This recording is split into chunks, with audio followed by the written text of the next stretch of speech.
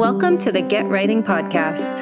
I'm your host, Liz McGavro, and I'm obsessed with all things writing, creativity, and telling your stories in your authentic voice, because I believe a good story can change the world.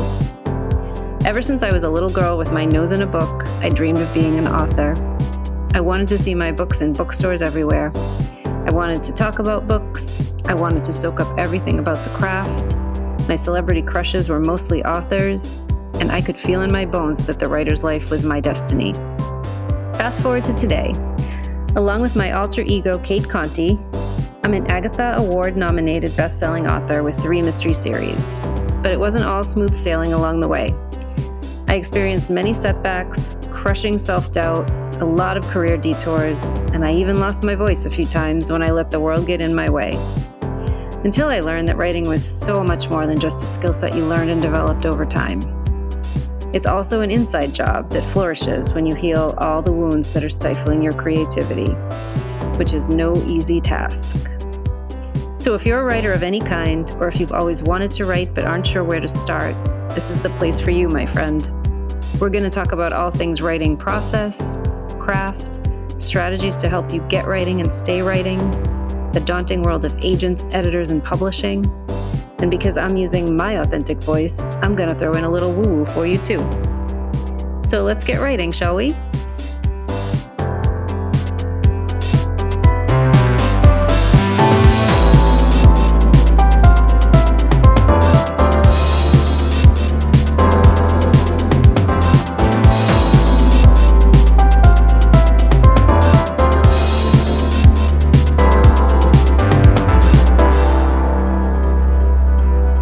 Get Writing Podcast. I'm your host, Liz McGavro, and I have a really fun conversation for you today.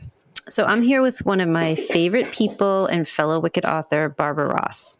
I wanted to bring her on to talk about all things cozy mysteries because Barb has just an impeccable way of talking about our genre that makes everything so much clearer and makes sense and just makes you understand every nuance. I just love the way her mind works. She's logical and brilliant and has a way of getting straight to the heart of things. We talk about how to think about cozies and their place in the mystery world. We talk about creating real characters and food and mysteries and what pisses readers off the most in our books. We also talk about book jail and how we both often end up in it. If you have no idea what that means, you have to listen to the episode for sure. But here's more about her. Barbara Ross is the author of the Maine Clambake Mysteries. Her books have been nominated for multiple Agatha Awards for Best Contemporary Novel and have won the Maine Literary Award for Crime Fiction. Barb's novellas are included in holiday anthologies from Kensington. She's also written the Jane Darrowfield Mysteries, and her first novel, The Death of an Ambitious Woman, was published in August 2010. In her former life, Barb was a co-founder and chief operating officer of successful startups in educational technology. She and her husband, Bill, live in Portland, Maine. So there you go. Let's get right into our conversation. I can't wait for you to meet Barb. Barb, welcome to the podcast. Thanks for joining me. Thanks for having me. So I know most people know you, but for those who might not, just tell us about yourself and your books and what you're doing these days. My name is Barbara Ross. I'm the author of the Maine Clambake Mysteries. There are currently 11 books and 5 novellas in the series, and the 6th novella comes out January 23rd. It's called Easter Basket Murder, and the 12th novel comes out April 23rd, and it's called Torn Asunder. Awesome. And you have other books too, though. Don't forget those. Do. I have 2 books in my Jane Darrowfield series, Jane Darrowfield, Professional Busybody, and Jane Darrowfield and the Mad Woman Next Door. And my first book was The Death of an Ambitious Woman. Awesome. So I wanted to talk to you about so many things, but one of the things that I really love talking to you about is the whole world of cozies, right? Because there's a lot of nuances. The cozies get the shaft a lot of the time. And I think you have such a great way of talking about it. So I wanted you to just talk a little bit about like what they are, not what they're not, as I know you always like to say. We don't define cozies by what they're not. And then how you think they enhance the mystery genre. I sort of define them in two ways. One is that cozies are almost always a subset of traditional mysteries. So traditional mysteries means that the central question is who done it. And then in the cozy world, there are some other enhancements. It's almost always an amateur sleuth. You're going to find, honestly, exceptions to everything I'm going to say, but it's almost always an amateur sleuth, which means that the sleuth has some other job or profession besides detecting. It's often a female protagonist. I'm not going to get maybe 90% of the time, 85% of the time, a female protagonist. And the book, like traditional mysteries, takes place in a closed world. So it's never going to be the CIA or the Russian mafia or a Colombian drug cartel. It's going to be a situation where the victim and the perpetrator and the suspects and the sleuth are either known to one another or connected in some way. Yeah. And I think, to your point, people sometimes think about them as nothing that has any kind of substance, right? They're supposed to be cute. They're supposed to take place in a small town. Everyone's supposed to be friendly and eat some nice food. And then there's a little matter of a dead body, and we'll get that out of the way, and then we'll get back to life. But I think, and you and I have talked about this a lot, and all the Wickeds have talked about this a lot. They're supposed to still be about something, right? And that's something that Dennis Lehane always said, that, whatever you're writing, make sure it's about something. And I think people miss that cozies are about something. Yeah, I think that maybe you're true. People mix up theme and premise. So they'll very often say the theme is a bakery, but the premise is a bakery. Yeah. And theme can be anything. I mean, I have books about where the theme is old friends. I have books where the theme is notions and ideas of home, notions and ideas of friendship or family. All of the kind of big things in our lives play into cozies. There's no question.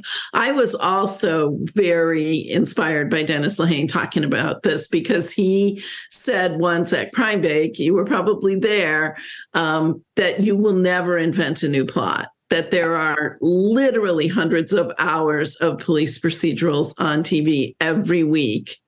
And the odds that you're going to come up with a new plot are vanishingly small. So make sure your book is about something. And I loved that. Yeah, me too. And I always took that to heart, because I definitely didn't want to, like, my biggest fear was not to be taken seriously. And so, and I know your first book, Death of an Ambitious Woman, was not a cozy. And so did you anticipate getting into cozies, or how did that come about? I definitely wanted to write a series. I love series. I love series of books. I love series television. I love things where you get to see characters and places grow and change over time. So I definitely wanted to write a series.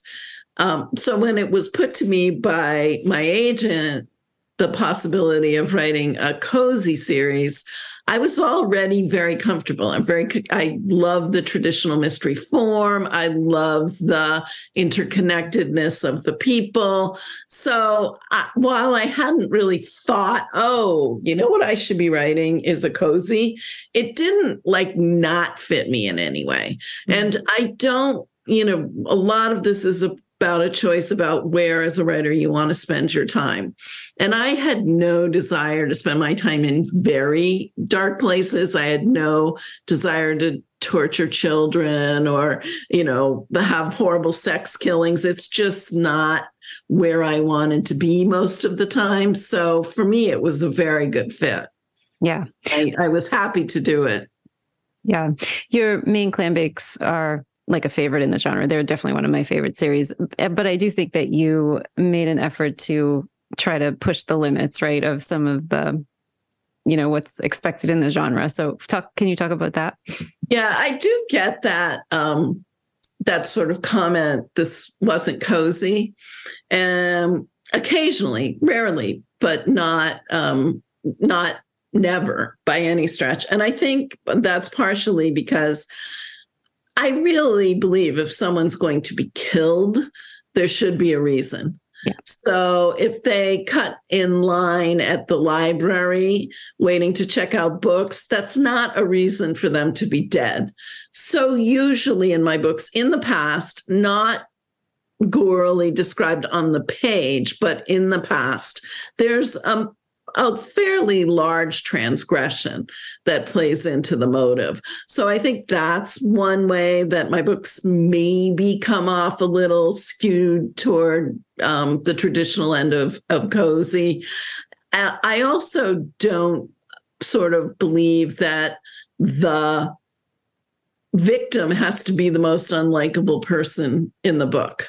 Mm-hmm. And in many cases, while the victim might appear to be unlikable at the beginning of the book, as you uncover the layers of who they are, you're going to discover either that there's a reason why they are the way they are, or that they weren't so 100% lopsided, unpleasant.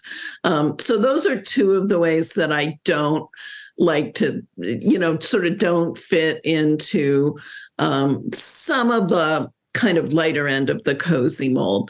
However, I have no problem with that. And I do get, as I'm sure you do, Liz, emails from people about how comforting these books are. Mm. I read this in a chemotherapy chair. I read this to my sister when she was dying in the hospital. I get those. This was my COVID binge. I mean, I get those all the time, and I'm sure you do too. And I don't think there's anything wrong with that, right? Books serve different purposes in our lives, and there are times when we want to be comforted and know that justice will be done, and that, yes, the world will recover from whatever upset has challenged it. I'm also not crazy about revenge. I definitely see revenge as a motive, but I don't see it as justifiable. Yeah. I totally agree. I recently got a note from someone, and I think I was having a bad writing day. And I remember thinking like, oh, why am I doing this? And then I got a note from someone who said, we read your book when my husband was in the hospital, and it made a really stressful time that much easier. And yeah, it's lovely to get notes like that, because you know that you reached at least one person, right? With all your hard work. And you reached them at a dark time, and you made them feel better. And that's like wonderful. Yeah. Wonderful. For sure. And, again, to your point, like I lately I've noticed that my bodies are coming later in the books because I'm doing some setup with the victim, because I don't want it to sometimes it does fit into the story I'm trying to tell, where, you just meet this person, they don't seem like the best person, and, then they're dead. But other times I feel like I have to show more of what's actually going on and have people have a chance to get to know the victim a little bit before they die. And I found that's occurring in my last few books, and actually in the book that I'm working on now, which is kind of interesting. I've never gotten a response to that, though, that it's not cozy. So that's kind of interesting. Yeah, that's interesting too. I think that's true in my books as well. I think the body drop has moved later in the books. I think part of it is because you've built up a trust relationship with the reader, so they're willing to follow you further because they trust you to write a good book. Whereas when you're new, you never want people to be like, why am I reading this? So I think that's part of it. But I also find my bodies are dropping later. On the other hand, for reasons, because I was working on the Wickeds newsletter, I pulled out my fourth main Clambake mystery, where the bodies dropped on the first page. And I was reading that scene, and I was like, this is pretty good. I like doing that. I like playing with the structure too. There's that book where the bodies dropped on the first page. There's the book immediately after. Oh, and the other thing about that book is you never meet the killer, which is supposedly not playing fair, though I've never gotten a furious email about that. I've gotten furious emails, but never about that.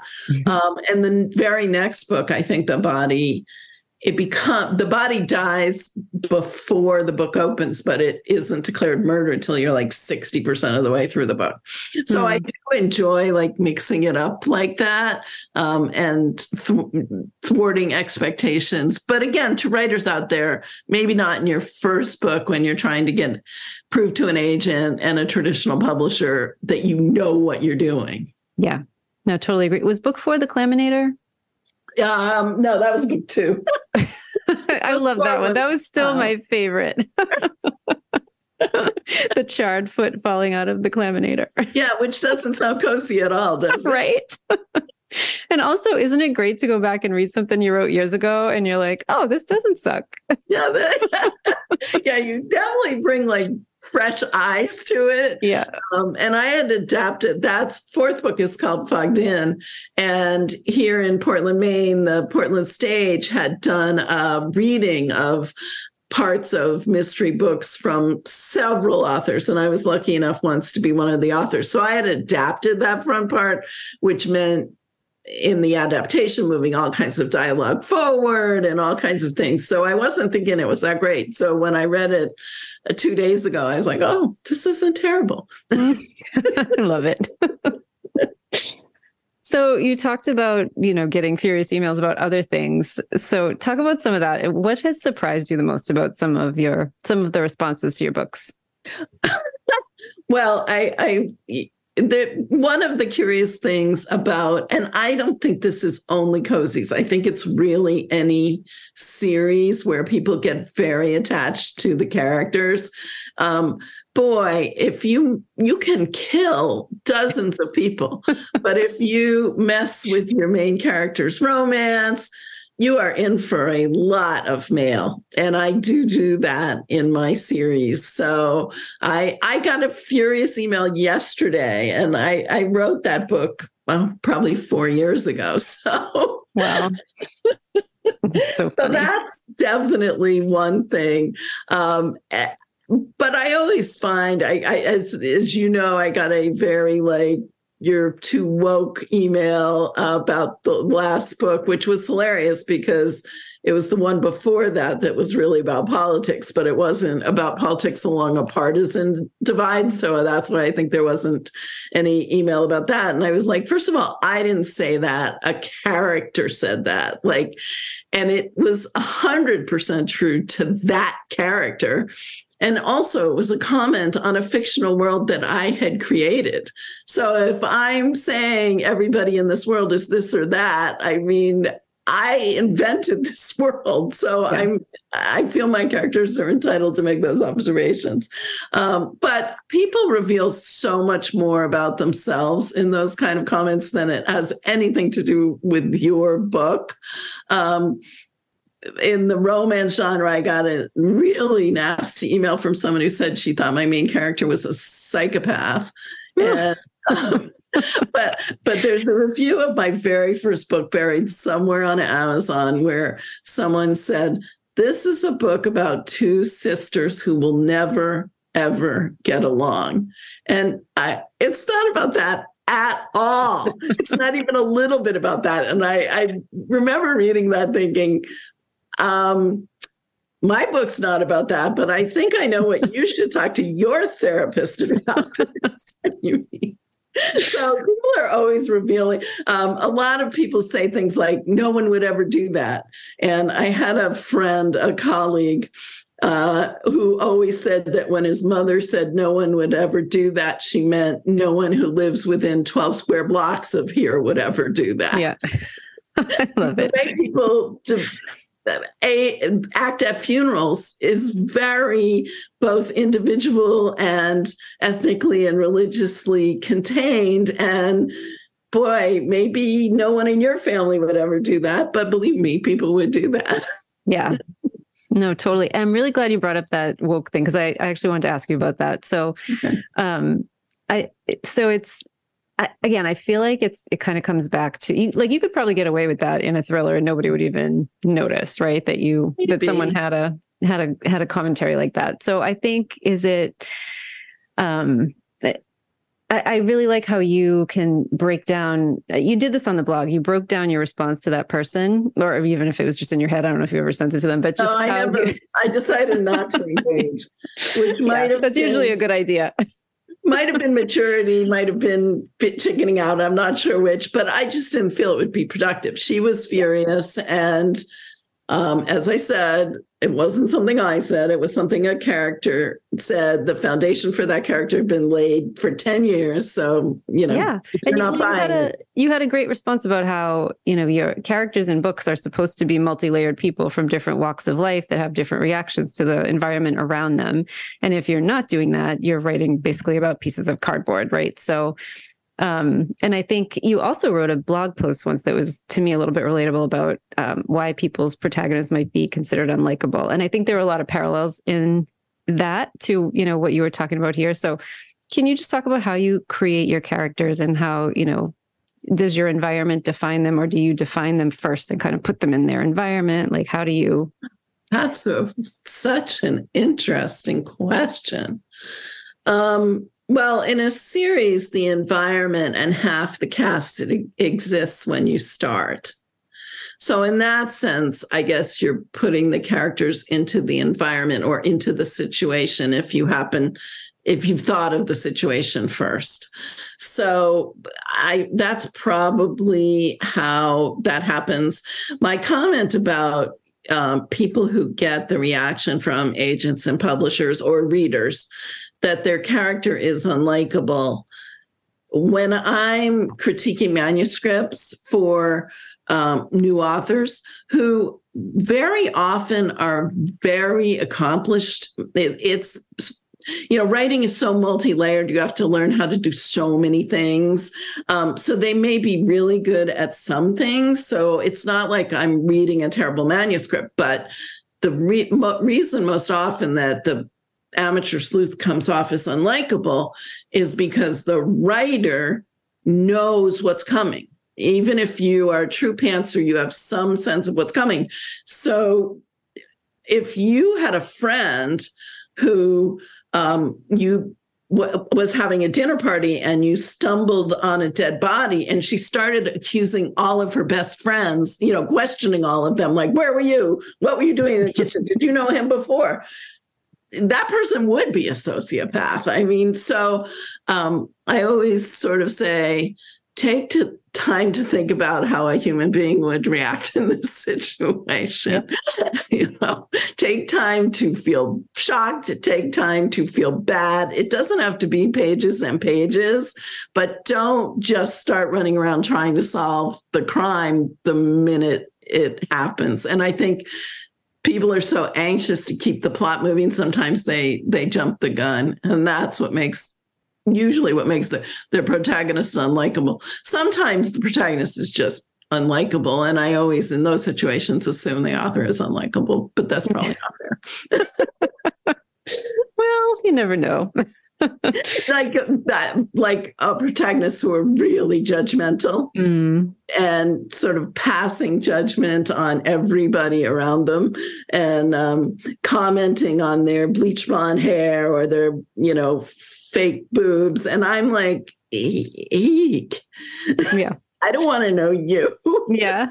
Yeah, it's so funny you say that because there was one book in my Cat Cafe series where my initial readers both kind of came back and said, Maddie seems really angry in this book. And I think I was going through a really rough time and it was coming out in my character. Yes. And thank God they caught it, right? Because otherwise people would have been like, okay, we're not going to read about her anymore because she turned into a real bitch. Right. You do have to think about that. I am now sort of going through a phase of being able to spot people's pandemic books. And sometimes it's because research was so limited, travel was so limited that, you get to the end of what Google Maps can tell you and what Wikipedia can tell you at some point.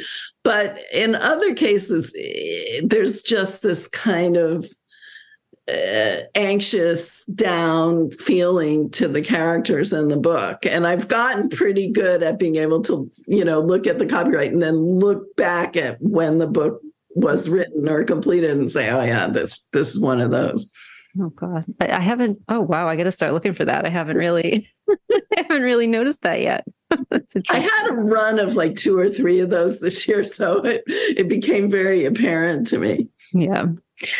So you've also done, so you've got your 12 or soon to be 12 books in the series, and you've also got some novellas that follow the same characters. Can you talk about that experience and how was it different for you from writing the full book, aside from being shorter, of course?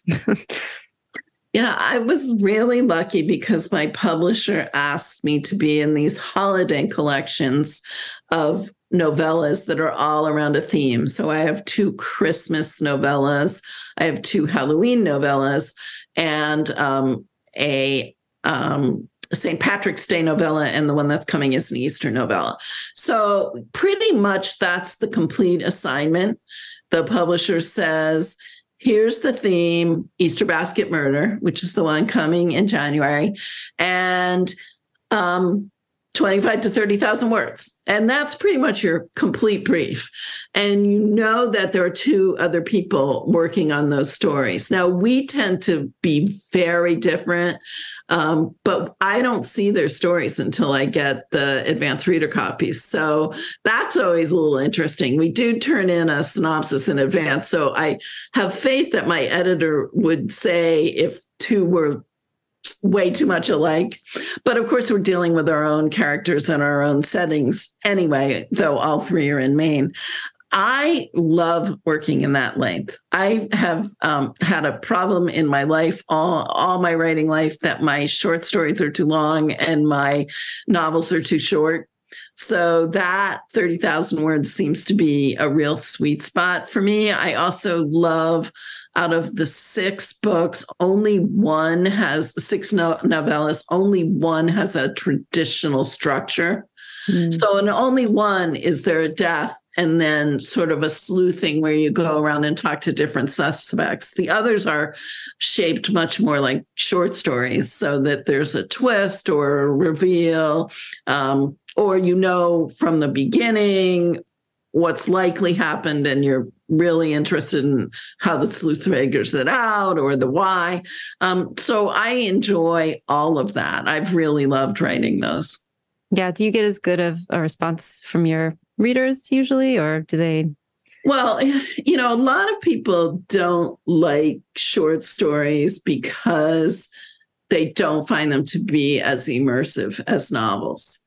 And the really brilliant short story writers like Richard Russo or, you know, can in those, you know, very tiny little spaces suck you completely in. To me, that's the standard. So some people are just like, I don't read them. And some people are like, I only read them. I don't read your books. But I think it's all, the good responses are, to me, the people who say, I was as immersed in this as I would have been in a novel. That to me is a real compliment. Yeah, that's interesting. People will read the novella, but not the books.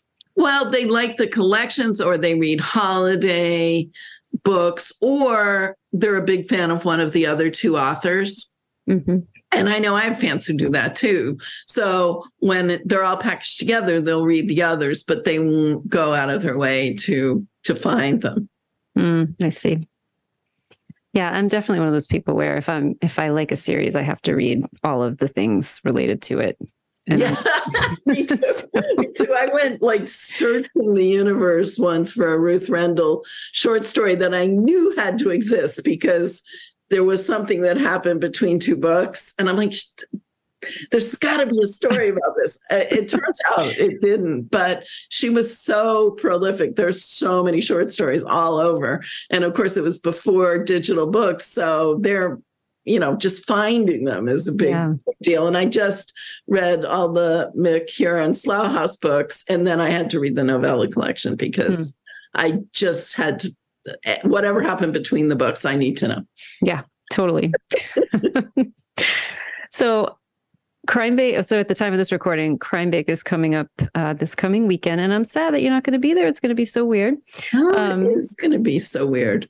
I'm starting to have like little pangs of regret too, but this was the year for me to skip. I didn't have a role there. I'm not on any panels or anything, and we had things we had to do that weekend. So I won't be there, but I will really miss seeing everybody. As a matter of fact, that's the best part, right? Yes, is for seeing sure. everybody and talking to so many people you have so much in common with and who understand your life. Yeah. And can have crazy conversations at dinner about how to get rid of a body without people getting up and walking away. Right. Exactly. Try that with someone who's a non-mystery writer. That doesn't work out very well. No. But so I'm on a panel about food in mysteries. And so at first I got really thrown by this because I'm excited to do it, but I was like, oh, my only series that has food in it is before I really thought it through, the only series that has like food and recipes in it is my first series, which is the food is gourmet dog and cat food, which I'm going to kind of be the odd man out on this panel. But then I started thinking more about it. And really just the premise of the panel, how food kind of brings people together and, kind of talking about the role of food in mysteries more so than like, what recipes are you cooking up? And I realized my whole Cat Cafe series is also about food on some level, because there's a food portion of the cafe. And, there's always a lot of coffee making and goodie making and eating while things are happening and mysteries are being investigated. When you create your world too, that you've created in the Cat Cafe mysteries is, in order to give a sense of the world, it's peopled with ice cream shops and it's a real place. So there are places to get food and eat food. And yeah. And like on an island, as you know, because your stories are set on an island too, there are specific places where you eat in the off season and specific places that are closed during the winter and all of that.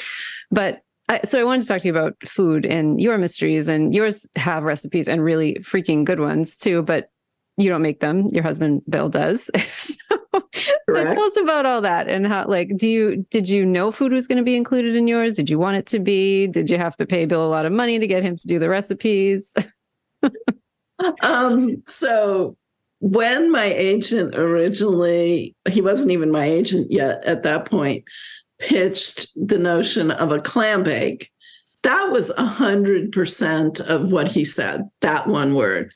But because at the time, my husband and I had a house in Boothbay Harbor, Maine, and there is a authentic Maine clam bake, the Cabbage Island clam bake that's run up there, I was like, perfect. I'm on this. And as the conversation drew to a close, my agent said, you know what this is? And I think he literally yada yada'd me. You know what this is? Yada yada, cozy culinary mystery, yada yada. And at the time I didn't have a contract. You're so eager, you know how that is. Mm-hmm. And so I was yes. But then I realized, of course, that a clam bake is the same meal over and over and over and over. And just as if you owned an ice cream shop, you would not eat ice cream 3 meals a day. My protagonist was not going to eat lobster 3 meals a day either. So I decided, I was a little worried. I put the proposal together and didn't put recipes in it. And I really hoped my agent wouldn't notice. And he actually sent it out to like 2 publishers before he caught on. And he came back to me and said, no, this needs to have recipes. So at my clam bake, they serve clam chowder for the first meal for the starter, and they serve blueberry grunt with ice cream for the dessert. So those were the 2 recipes I put in. I chased my mother for months trying to get her blueberry grunt recipe until she finally confessed it was James Beard's blueberry grunt recipe, and therefore I couldn't use it. So very nice Maine author Kate Flora gave me her mother's blueberry grunt recipe, and Bill, my husband, and we'll talk about this in a sec, did the clam chowder. So then I kind of used up everything I could do, because the rest of it is like dig a pit in your backyard, start a fire, soak tarps in salt water. I mean, these are not instructions that people in downtown Chicago or rural Montana can follow. So then I decided, well, you know what? My characters have to eat. So I just tried to do recipes that were seasonal, that were related to Maine, that were related to whatever was happening. And my husband, who is by far the superior cook in the family, what I would do is I would just tell him, this is a casual barbecue. This is a dinner in a fancy restaurant. It's spring, it's summer, it's fall. And then he would go from there and develop the recipes. There's always at least one lobster recipe in each book. And there's always one baked good, which I supply. Through 10 years of writing this series, I never got him to bake. But so that's how I do it. And it does, I think, I don't know if you feel this way, it does make you more conscious of using more of your character's senses, of using their sense of taste, of using their sense of smell, of bringing, it is a way of bringing characters together into one scene. So being more conscious of the food, I think, helps me be a better writer. Yeah.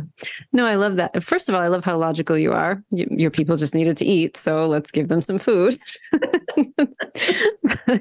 And, you know, my first, I wasn't as logical in my first series. I knew the recipes were there, but like you said, I was so eager, and I knew it was a gourmet pet food, you know, series, but I didn't really think much about the whole recipe thing. I was just like, oh yeah, whatever. We'll get to that. We'll get to that. Yes. Yeah. And then the night before I had to turn the book in, of course, you know, last minute, Lucy over here was still working on it. And I realized, like, crap, I don't have any recipes. What am I supposed to do now? So I had to like completely wing it that first time. And then the universe sent me a guy that I met randomly who happened to own a gourmet dog bakery, who agreed to be my consultant. And that's how I got around the recipes for the rest of that series. And in this series, I just kind of stick with coffee and, you know, some baked goods and all of that. And I don't have to put recipes in this one, which is great for me.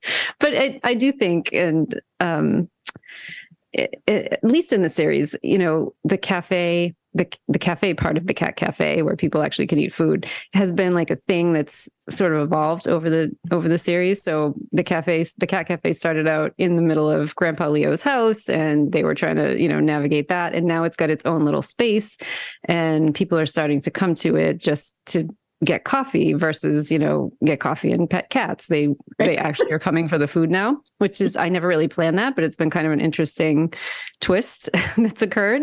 And it has been kind of fun to play with that without the pressure of having to do recipes too. Yeah. I wrote 2 books, and I think 2 books, and all of the novellas take place in the off season, because the novellas are pegged to holidays, which are Halloween, Christmas, and Easterish. So the Clambake isn't even open. So I did, for a couple of years, have my character and her boyfriend run a dinner restaurant because it was a good thing for them to do, actually. Anyway, looking back on it. Yeah. And we get to hang out with Gus a little bit more, which was fun. Right. So, all right, can we talk about the Wicked Authors for a minute? Because, all right, so we're both part of the Wicked Authors. We're a group of 6 women who not only blog together, but we kind of do this whole writing life together. I actually just had Julie Henricus on, one of our fellow Wicked Authors, and we, of course, were talking about this too. And I said, you know, I feel like the reason why we just were able to celebrate our 10th blogiversary is because we're actually friends as well. And we're not just, you know, other blogs have come and gone. So we're not just like that blog mates thing and nothing else. But can you give us your perspective on what makes a good kind of close-knit group like this for some? I mean, blogs, you know, I don't know that there's that many new ones coming out at this point, but there are people who are still kind of getting together and trying to build a brand together. How do you think we made this work for so long? Well, I think that, first of all, your point is a good one, which is there's what you see on the blog, but there's also what goes on in the background. And Julie, as a matter of fact, Henricus always says, you write alone, but you get published in a network. You doing something not just alone, but that's difficult, and you're pretty much on your own. I mean, your editor or agent may have some things to say about what you're doing, but it's really on you. So having other people you can reach out to, both about the craft and about the commercial parts, and say, okay, this just happened. Am I crazy? Has been so important to me. You see other blogs too that have like rotating casts. Yeah. And the six of us as a core have stayed all these 10 years, which is really remarkable, I think, really unusual. And I think that's helped too, in the sense that we've had that stability. And I also think in the beginning, we really embraced the cozy genre. In other words, we didn't try to push it away. We didn't say, oh, we write traditional mysteries. We really were right out there saying this is what it is. We've backed off that a little because we have people writing paranormal. We have people writing historical. As we as authors have branched out, the blog has gotten broader too. But I do think that willingness to just step up and not apologize and say it is what it is really helped to brand us in the beginning. Yeah, it's been a wild ride. And our retreats, I think, have been really cool too. So once a year, for most of the years except for the pandemic years, we head out to somewhere on the East Coast and we have a retreat. And we spend 3 days together and we talk about the blog and we talk about, well, Barb helps us all read our royalty statements because nobody knows how to do that except for you. And Barb talks about the blog numbers because nobody else is really that good at that except for you. So that's definitely been, it's been educational too, from like just being around so many great writers who all approach the process differently, who all have different takes on the business, who all can bring a level of sanity to something that may seem insane. It's been great. Yeah, I agree. And what's been interesting to me about the retreats is how they've evolved. The first couple, we were focused 100% on craft. We were like, how in the world do you write a book? Yeah. And then the second year it was like, how in the world do you write a book on a deadline like this? But then as the book started to be published, it was, oh my gosh, how do I publicize the book? How do I support the book? And then, a few years later, it was, how do I think longer term about my career? So it's been really fun to see how the conversations have evolved over this time period. Yeah.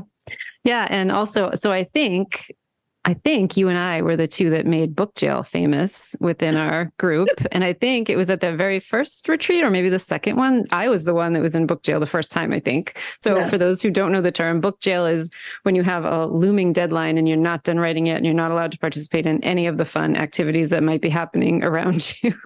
And you're banished to the living room while everyone else is having fun in the kitchen. Right. Everyone else is in the kitchen gossiping and eating pancakes. And we're like, Liz, get out of here. Go sit in the living room and write your book.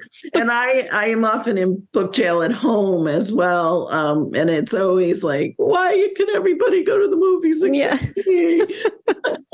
Why is everybody outside on this beautiful day? Right. It feels like detention.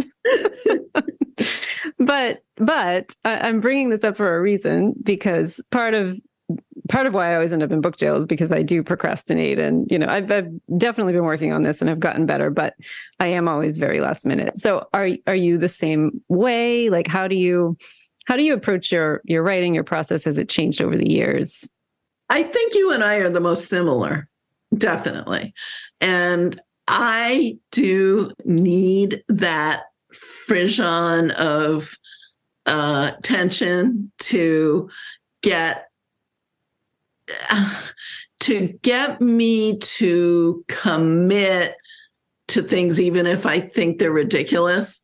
In other words, once you're kind of up against a deadline, you've got to stop all the second guessing and just get on with it. Mm-hmm. So definitely that little bit of anxiety, it can be too much. Like you can overdo it. If you've literally put it off to the point where the task can't be done, then you can have so much tension and anxiety, you can't do anything.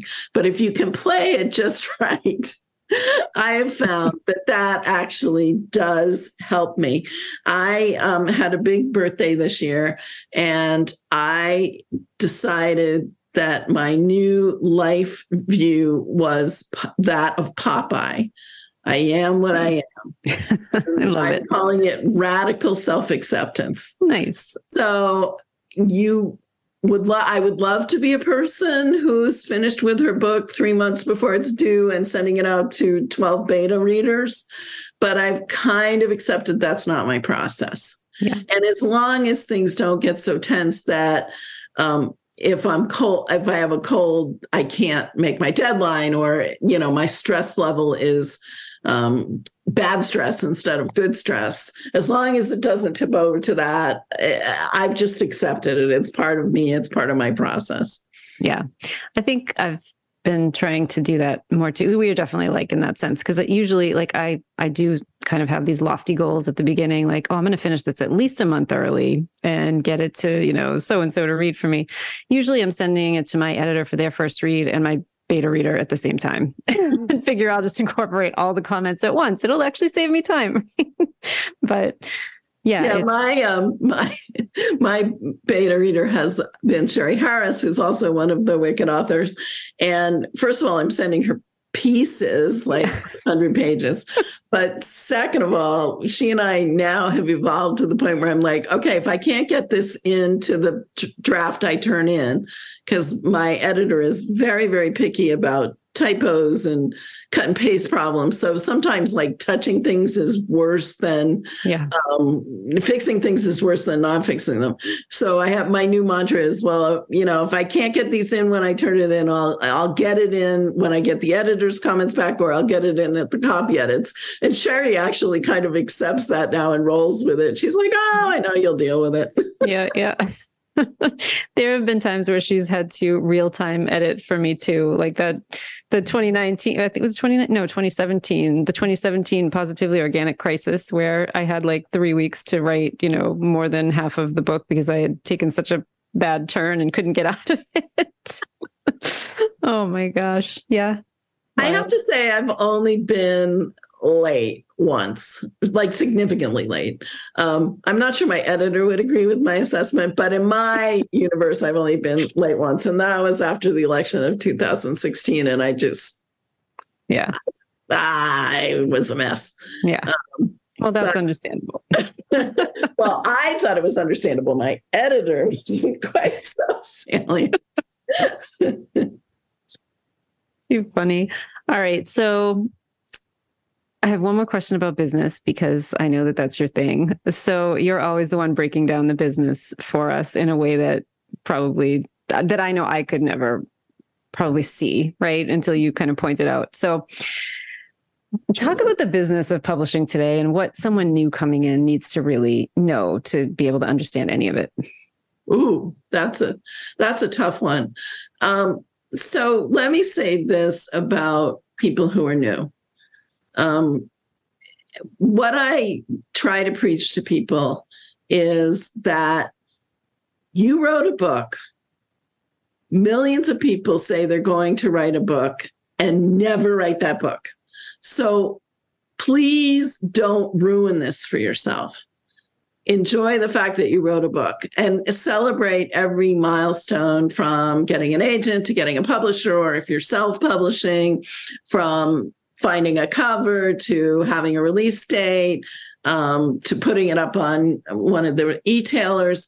I mean, try not to make yourself miserable, because I have seen so many people whose books maybe don't reach the level of success that they expect or hope for, and they just beat themselves up to the point where they can't enjoy it. I got an email from a friend in that situation the other day, and she didn't say how dire it was. She definitely has a second book in the series coming out this spring, so it's not like it was so bad that her contract got canceled, but whatever it was, she wasn't meeting her own expectations. So I believe that you can only outrun your publisher's distribution capabilities. So depending on the size and type of publisher, how many bookstores they can get your book into, and the intrinsic resonance of your book in the culture in that moment, you can only outrun that by 10 or 15%. So you can go all over the earth and write blog posts and do book trailers and do TikTok videos. You can run yourself ragged and make yourself crazy, but it's only going to make a difference in the margins. And you would probably, unless you really enjoy doing all those things, because some people really do enjoy them, you would probably be much better off writing another book. Mm-hmm. And the other thing that I say is sort of look at what you can control and what you can't control. So I have an ironclad rule that I get rid of all my advanced reader copies, because I can control that. I can approach people with them. I can do giveaways for my readers. I can make sure those all get out in the universe. But I can't control whether those people really do reviews or whether those reviews are good. So you need focus on what you can do and let the rest of it go, because you accomplished this amazing thing. Don't make it miserable for yourself. I mean, as I said, everyone you know at some time or another said they were going to write a book. How many times, Liz, have people come up to you at a party and said, oh, I would write a book if I had the time? Yeah. Or I have this great idea for a book. Maybe you can write it for me. Right. And we'll split the royalties. Yeah. Which means we'll go out to dinner together. Right. Or maybe a coffee. I always want to say something like, I have a magic machine that makes time. And that's why I have the time to do this. I love it.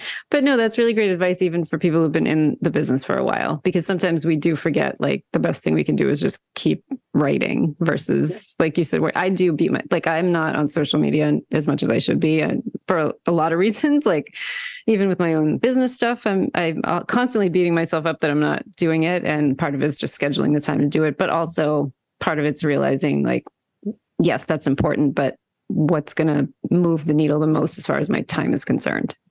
Right. Exactly. All right. So just to bring it back to cozies, I know the cozies are going through a little bit of a rough patch right now, but what do you see for the future of them in the industry? You know, if you take the cozy back, as so many people do, to Agatha Christie and Miss Marple, you've now got over 100 years. So I don't see cozies going away.